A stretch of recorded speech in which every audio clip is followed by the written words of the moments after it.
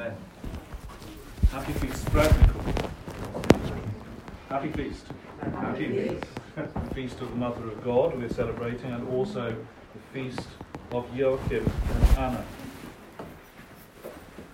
It's also the first feast of the ecclesiastical new year. And it's also an important feast. All feasts are important. When we have a party, it's always important, but it's quite intriguing that the church should, for its first feast of the ecclesiastical new year, pick on perhaps the most controversial, certainly in the Western tradition, the most controversial character in Christianity, and that's Mary, the Mother of God. The first feast we celebrate is not peculiarly a feast of Christ. It's not a feast of Jesus. Even though actually on every Sunday we celebrate a feast. Some of you may be not thinking that it's much of a feast, it might just be another Sunday morning. But we must remember that every Sunday is the 8th day of God's creation. Every Sunday is the presence of Christ. And every Sunday is the day of resurrection. So every Sunday is a feast. You'll notice that because during the weekdays, if there's a liturgy, and during some of the prayers, people will kneel down, but they never kneel down on a Sunday. This is the day of resurrection, the day of joy. But of the 12 great feasts we celebrate first in the new year is the Nativity of the Mother of God. And on this day, the synaxis, or the coming together of Joachim and Anna. And Anna, of course, is our patron. How do we understand this? Now, hands up, how many of you have picked up and read a bit of the Bible this week? Gosh, a few. How many of you have brought to mind, you don't have to pick up a book these days, how many of you have thought about the scriptures today? Or this week? Some of you maybe today thinking, yes, it's Sunday, it's that day that I'm holy, I must think about the scriptures on my way to church. How many of you have picked up and read the first Gospel of St. James? Nobody. And that tells us, how many own a copy of the Proto-Evangelium of St. James? Ooh, one or two people. Hands up who actually does know what the new Gospel of St. James is. It's not very many. Yet where do we get the story of Joachim and Anna? How do we even know about the upbringing, the young years of Mary, the Mother of God? Where does that come from? From the Bible, I hear you say. No, I don't. Because it's not in the Bible. It's not in the canon of the Bible. It's not in the book that we pick up every day. I'm sure you all do. Pick up that Bible every single day and flip through it and put it back down again. It's not in that part of the Bible. And that causes us a bit of a problem because it's still a vitally important piece of scripture, but nonetheless, it's not preached. Even the Proto-Evangelium of St. James could be set for today, couldn't it? Because it's all about the birth of Mary and even the first few years of Jesus' life. Wouldn't you think? You really want to know what happens. Because in the Gospels and in the scriptures that in the Bible that I hold every time we have a service, all that happens is Jesus is born, and then there's a bit of a gap, and then suddenly he's wandering around as a young boy of 10 or 11. And the bit in the middle is completely missing. And the Gospels tell us almost nothing about Mary. We have literally said the two Gospels. Those two Gospels are pretty much all there is that is told about Mary. So who is Mary? Who is Anne and Joachim? Who are they? But also added to that story, that question, is who is Jesus? And therefore we can add to the top of that ladder of questions is who is God? If we ask ourselves the questions in that order, we are starting to head in the right direction. Who are Joachim and Anne? Because we have a relic of Anne here. We venerate Anne, she is our patron. Who is Joachim? Who is Mary? What is she to us? who is Jesus? What is he to us? And ultimately, if we're able to answer those questions, we're able to answer an even bigger question. What is God? Who is God? What is God to us? Who is God to us? So our understanding of even this feast has to be looked at through one particular set of glasses. And those who are parishioners here for a long time, remember that I always refer to sets of glasses that we wear. For the grown-ups, what we're using here is what's known as a hermeneutic device, a way of looking. Because if we look at the scriptures, it tells us nothing about today's feast. And many people just say, it's not in the Bible, don't do it. You shouldn't be doing stuff like this. You shouldn't be wearing vestments, you shouldn't be venerating Mary, the Mother of God. You shouldn't have anything to do with Anna, because she's not in the scriptures. She's not in the Bible. But yes, she is. Not in the Bible, but she is in the scriptures. And therefore we have to set certain glasses on so that we can see one important person. And every time we try and learn something about our faith and learn something about the church, we must be very careful that we are using the right set of glasses and we're looking in the right direction. What direction ought we be looking in? To whom should we be looking? Jesus Christ. I think you said Jesus Christ. I'm sure I heard you say in your hearts that everything in our faith is Christological, focused on Jesus Christ. Many of us were brought up with Gideon translations of the Bible and the NIV. And in many of those translations, you'll find at the back or the front of the book, I can't remember exactly, lists of scriptures for certain scenarios in your life. And I was always blessed by them, but always slightly faintly worried by them. Because I was always quite concerned about for whom were the scriptures written.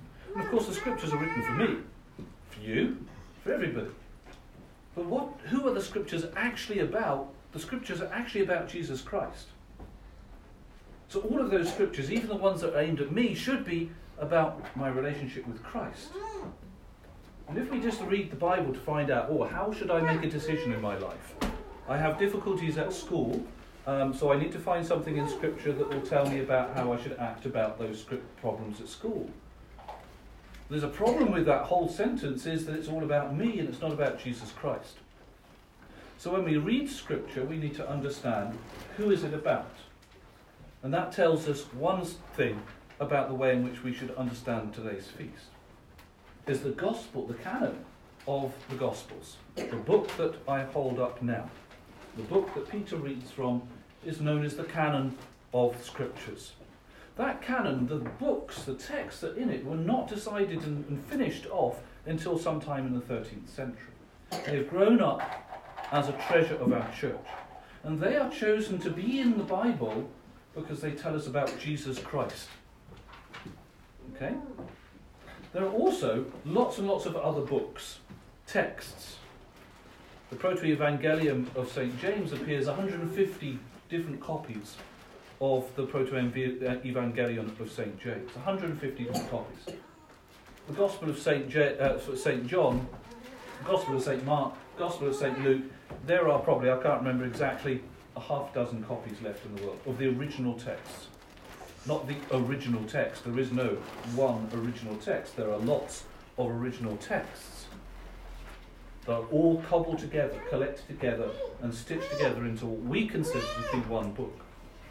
But there are also lots of other stories, poems, letters, and epistles and gospels that were written around the same time. The letter of St. Clement, for example, which was preached in church, out of a text as we would today. The Proto-Evangelion of St. James is written sometime about 150 to 200 years after Christ's resurrection. So fairly early. But it's not really referred to, and the Feast of the Mother of God is not really referred to until about 600 AD, when it's first directly referred to. It doesn't appear in the Gospels, doesn't appear in our scriptures, because it's not really about Jesus. Is it historically accurate? Who knows? We don't know. Does it matter? Not a bit. it could be that this book arises out of a desire, a need for the people of God to know what happened in the early days. How did Mary come to be in the temple? How did Joachim and Anna come to give birth to Mary? Who is she? Where did she come from? What happened to Jesus when he was a little boy? Those questions come up, and maybe someone wrote them down. Maybe they were inspired by God to write them down authentically and true. Maybe they came out of an oral tradition. We have no evidence whatsoever. But the evidence we do have is the Orthodox Christian Church, all the way through the centuries, from the 6th century onwards, has had a feast of the Mother of God, and has taken the Proto-Evangelion of St. James and not preached it from the Gospels, from the Scripture, but has lived it. Has lived this, has created a hymnography that we heard with the Troparian Contakia that the choir have sung just at the entrance. That they have had a celebration of the Mother of God. They have icons that depict these stories. I'm sure you've heard all these stories all before. If you haven't, you should put your hand up right now. If you don't know who Joachim and Anna are, put your hand up. Good, everyone knows the whole story, so I can skip over that bit. Mm-hmm. But Joachim and Anna, ordinary people of the 12 tribes of God, of Israel, barren, unable to have children, miraculously give birth by the grace of God, by the love of God, by the healing of God, give birth to Mary. And they give Mary the firstborn child, their only born child, into the consecrated life within the temple, serving in the temple, that she grows up just like you and me, but she grows up living in a temple.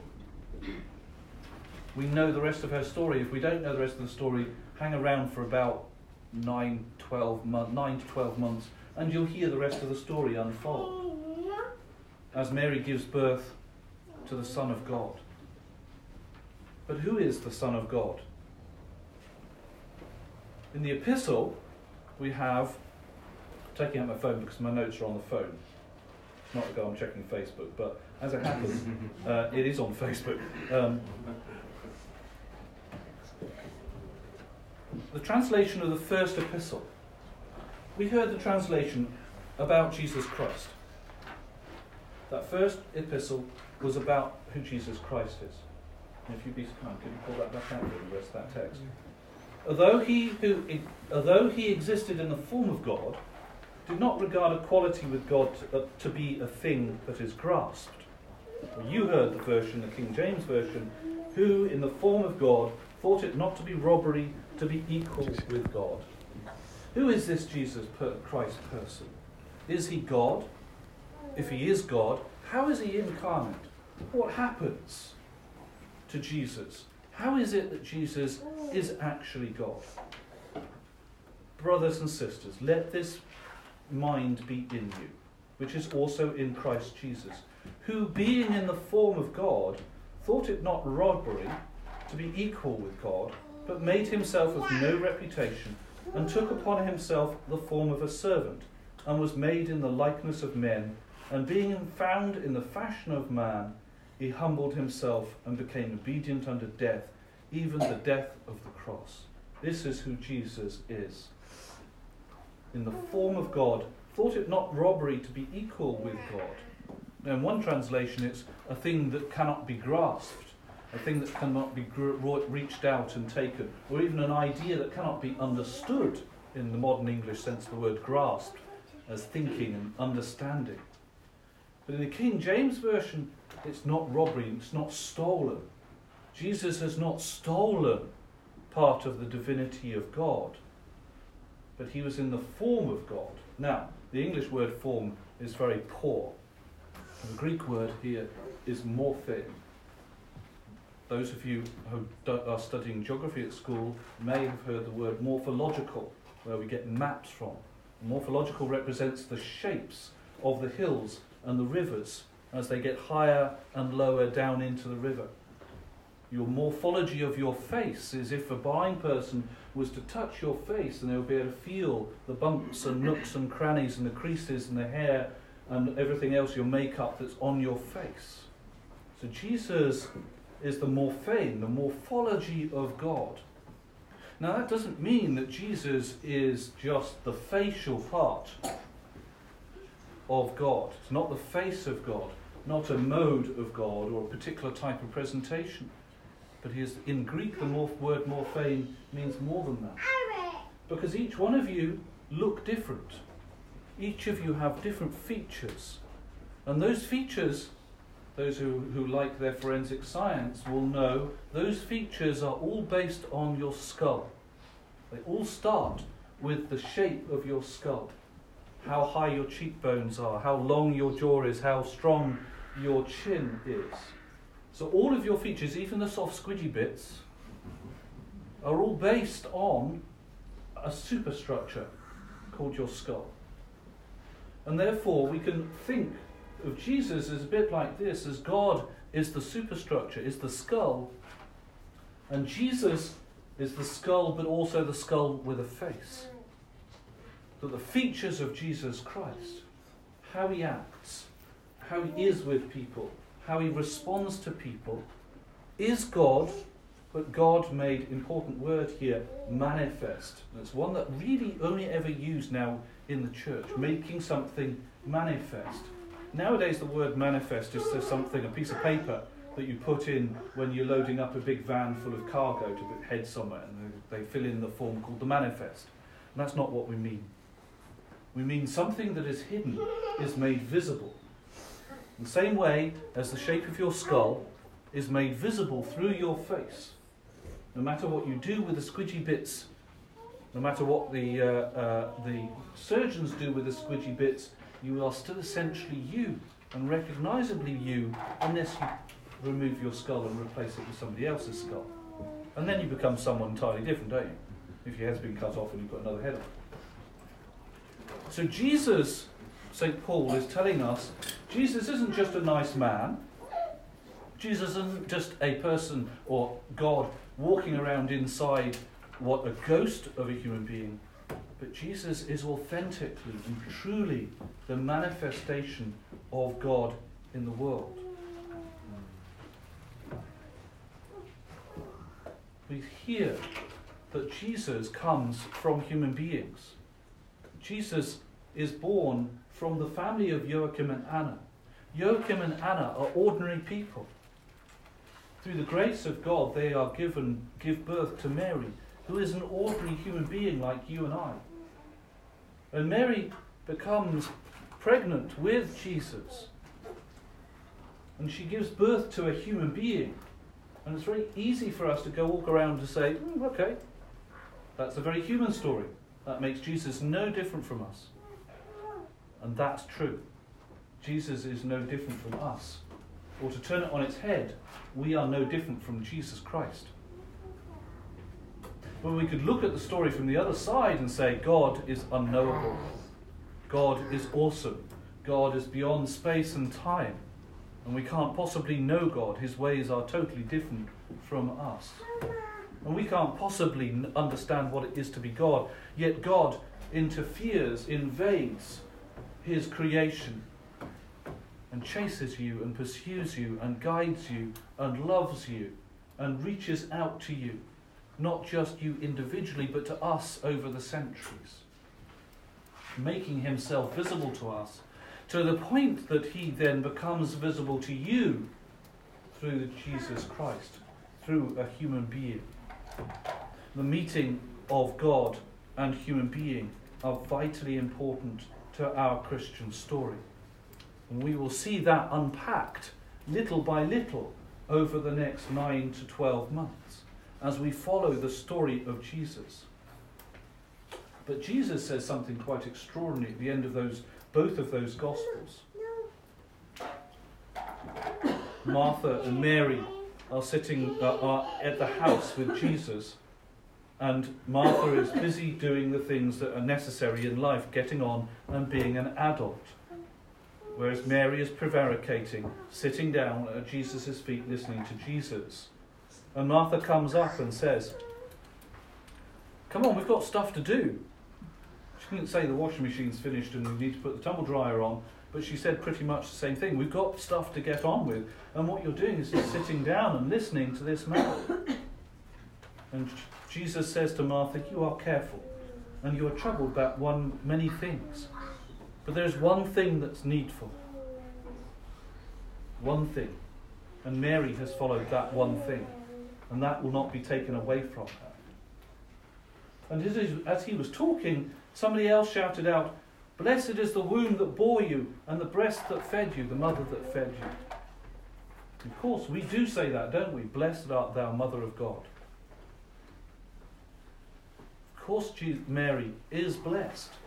But Jesus corrects us and says, yes, indeed, blessed are those that hear the word of God and keep it.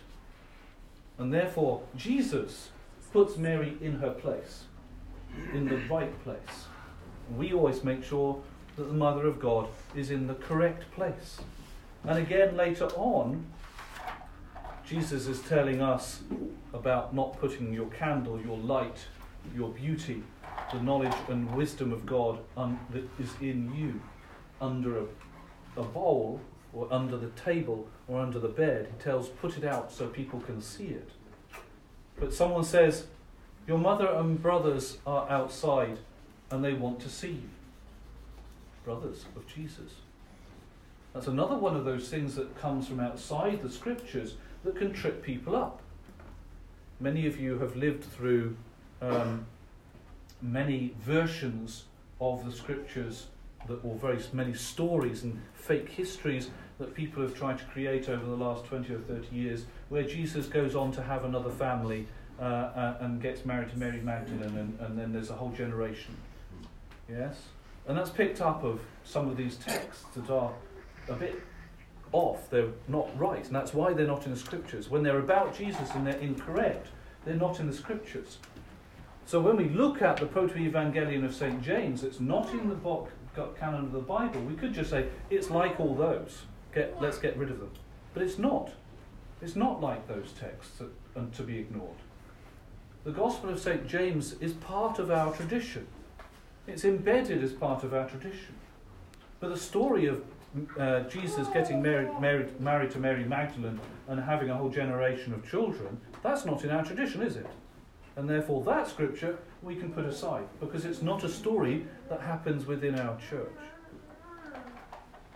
And the same happens here, where we say some people have interpreted this line to say that Mary did not remain a virgin for the rest of her life, that she went on and had children with Joseph. And therefore Jesus has a family, a biological family. God has a brothers and sisters, biological family, and therefore somewhere amongst you is a direct descendant of the brother of Jesus. That is the implication. But we know, from the Proto-Evangelion of St. James, we know that Joseph was a widower. We know that Joseph was significantly older than Mary. Joseph was technically beyond childbearing age, as it were. He was a safe bet within which to marry Mary. She was a consecrated virgin of the temple. When she had her period, she could no longer remain in the temple, and therefore should marry. And therefore it was engineered, it was planned, that Mary should marry an older person, a man who would protect her, rather than be her husband in the knowing sense. Adults, you know what I mean. So Joseph has already got a family. He's a widower. He's an older man, maybe in his 60s or 70s. And these are the people that are being referred to here, the brothers of Jesus by marriage rather than by biology. But let me come back to my original point. Jesus corrects Mary and Martha and corrects us to put Mary in her place. And someone shouts out again, your mother and your brothers and sisters stand outside to see you because they can't get in.